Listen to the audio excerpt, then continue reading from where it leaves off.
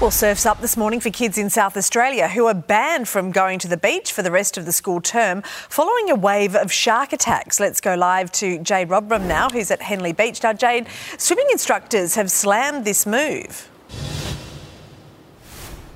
Good morning, Mon. They're absolutely furious because the Education Department here has said a very clear message to students that it is not safe to get back into the water. They have banned all ocean-based education classes for the entire term of Term 4. Now, that is because we have had a spate of shark attacks here in South Australia. Our most recent one was on Friday when a 32-year-old woman was bitten on the face at Noarlunga Beach. But swimming teachers and Life Saving South Australia are furious about this. They are saying that it endangers students' lives and puts unnecessary fear in their minds. Now, shark aerial observations will take place on Saturday. Now, that is 2 weeks earlier than normal, so experts are saying that these classes should remain as normal. All right, Jade Rodram for us there in South Australia. Thank you.